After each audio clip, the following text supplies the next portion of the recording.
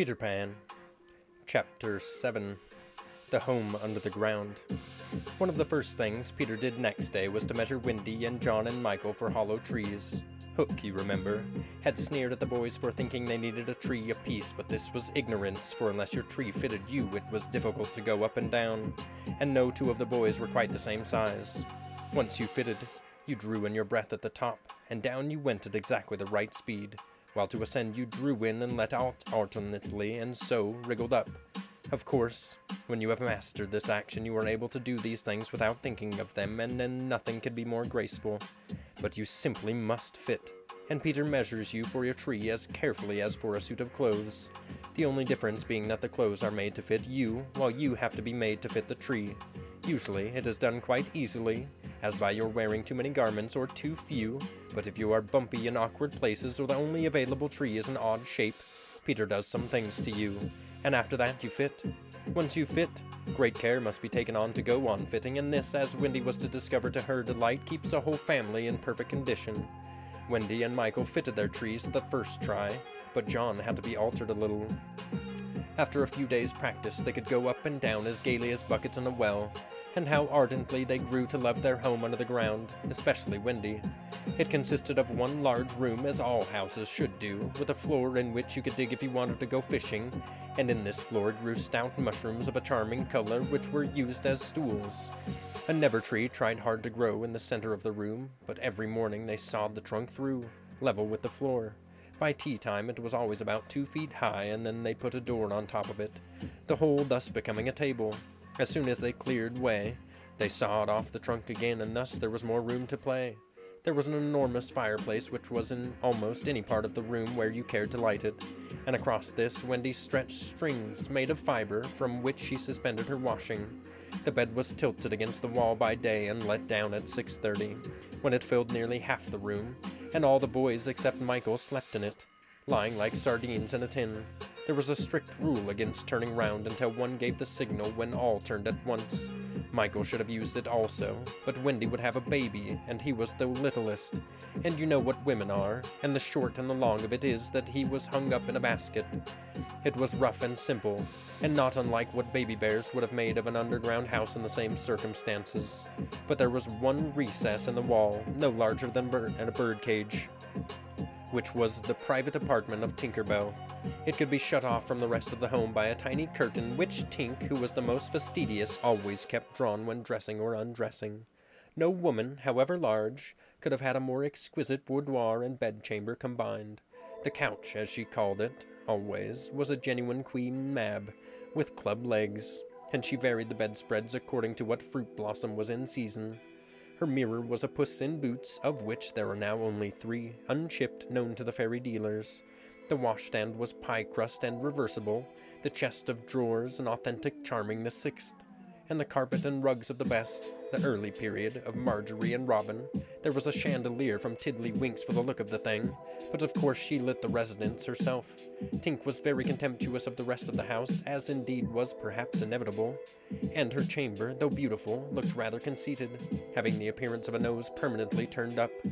I suppose it was all especially entrancing to Wendy, because those rampageous boys of hers gave her so much to do.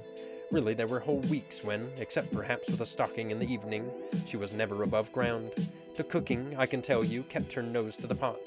Their chief food was roasted breadfruit, yams, cocoa nuts, baked pig, mammy apples, tapper rolls, and bananas, washed down with calabashes of po-po. But you never exactly knew whether there would be a real meal or just a make-believe. It all depended upon Peter's whim. He could eat, really eat, if it was part of a game, but he could not stodge just to feel stodgy, which is what most children like better than anything else, the next best thing being to talk about it. Make-believe was so real to him that during a meal of it you could see him getting rounder.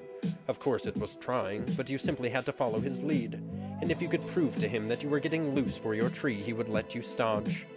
Wendy's favorite time for sewing and darning was after they had all gone to bed.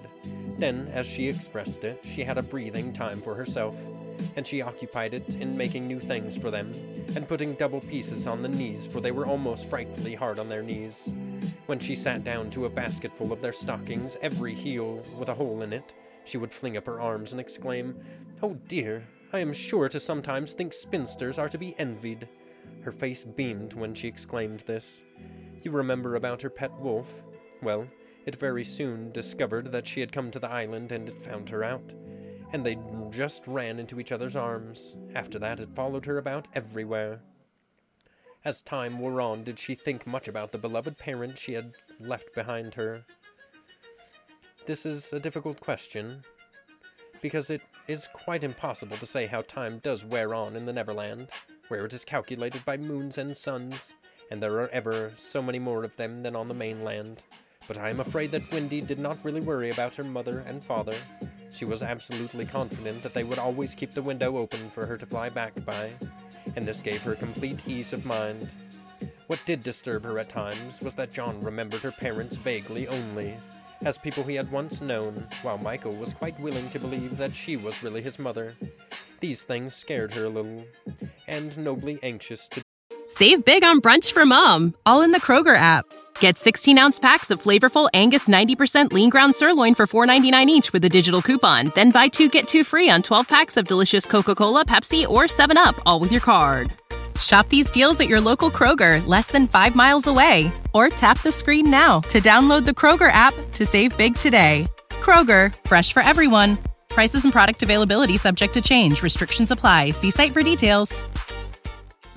do her duty. She tried to fix the old life in their minds by setting them examination papers on it, as like as possible to the one she used to do at school. The other boys thought this awfully interesting and insisted on joining, and they made slates for themselves and sat round the table, writing and thinking hard about the questions she had written on another slate and passed round.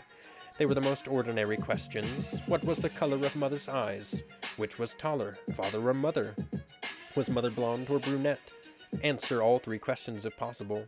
A. Write an essay of not less than 40 words on how I spent my last holidays, or the characters of father and mother compared. Only one of these to be attempted. Or 1. Describe Mother's laugh. 2. Describe Father's laugh. 3. Describe Mother's party dress. 4. Describe the kennel and its inmate. They were just everyday questions like these, and when you could not answer them, you were told to make a cross. And it was really dreadful what a number of crosses even John made. Of course, the only boy who replied to every question was Slikely, and no one could have been more hopeful of coming out first. But his answers were perfectly ridiculous, and he really came out last. A melancholy thing. Peter did not compete. For one thing, he despised all mothers except Wendy, and for another, he was the only boy on the island who could neither write nor spell. Not the smallest word. He was above all that sort of thing. By the way, the questions were all written in the past tense. What was the color of Mother's eyes, and so on. Wendy, you see, had been forgetting too.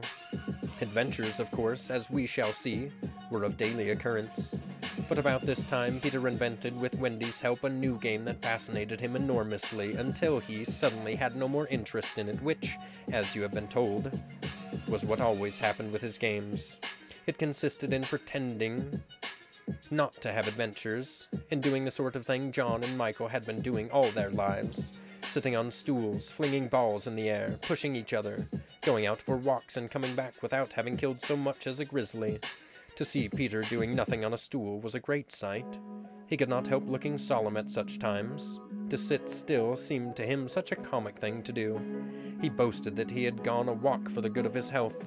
For several suns, these were the most novel of all adventures to him, and John and Michael had to pretend to be delighted also, otherwise he would have treated them severely. He often went out alone, and when he came back you were never absolutely certain whether he had had an adventure or not. He might have forgotten it so completely that he said nothing about it, and then you went out. You found the body. And on the other hand, he might say a great deal about it, and yet you could not find the body. Sometimes he came home with his head bandaged, and then Wendy cooed over him and bathed it in lukewarm water, while he told a dazzling tale. But she was never quite sure, you know. There were, however, many adventures which she knew to be true because she was in them herself, and there were still more that were at least partly true, for the other boys were in them and they said they were wholly true.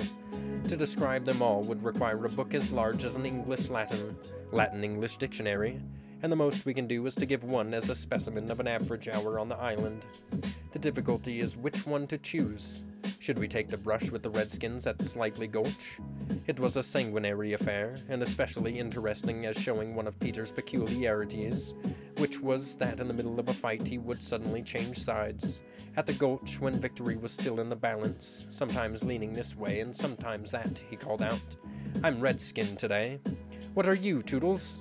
And Toodles answered, "Redskin. What are you, Nibs?" And Nibs said, "Redskin. What are you, Twin?" And so on. And they were all Redskin, and of course this would have ended the fight had not the real Redskins, fascinated by Peter's methods, agreed to be Lost Boys for that once.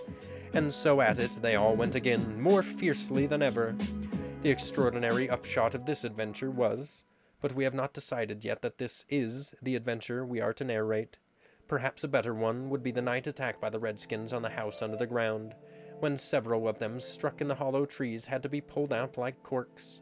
Or we might tell how Peter saved Tiger Lily's life in the Mermaid's Lagoon, and so made her his ally. Or we could tell of that cake the pirates cooked so that the boys might eat it and perish, and how they placed it in one cunning spot after another, but always Wendy snatched it from the hands of her children, so that in time it lost its succulence, and became as hard as a stone, and was used as a missile, and Hook fell over it in the dark.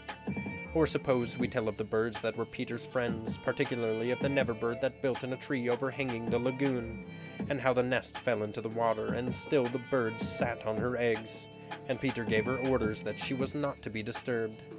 That is a pretty story, and the end shows how grateful a bird can be, but if we tell it we must also tell the whole adventure of the lagoon, which would of course be telling two adventures rather than just one. A shorter adventure, and quite as exciting, was Tinkerbell's attempt, with the help of some street fairies, to have the sleeping Wendy conveyed on a great floating leaf to the mainland. Fortunately, the leaf gave way and Wendy woke, thinking it was bath time, and swam back. Or again, we might choose Peter's defiance of the lions, when he drew a circle round him on the ground with an arrow and defied them to cross it. And though he was waiting for hours, with the other boys and Wendy looking on breathlessly from the trees, not one of them dared to accept his challenge. Which of these adventures shall we choose? The best way will be to toss for it. I have tossed, and the lagoon was won. This almost makes one wish that the Gulch, or the cake, or Tink's leaf had won. Of course, I could do it again, and make it best out of 3, however, perhaps fairest to stick to the lagoon. American Giant makes great clothing, sweatshirts, jeans, and more, right here in the U.S. Visit American-Giant.com and get 20% off your first order with code STAPLE20. That's 20% off your first order at American-Giant.com, code STAPLE20. Without the ones like you, who work tirelessly to keep things running, everything would suddenly stop. Hospitals, factories, schools, and power plants, they all depend on you. No matter the weather, emergency, or time of day, you're the ones who get it done. At Grainger, we're here for you with professional-grade industrial supplies. Count on real-time product availability and fast delivery. Call, click Grainger.com, or just stop by. Grainger, for the ones who get it done.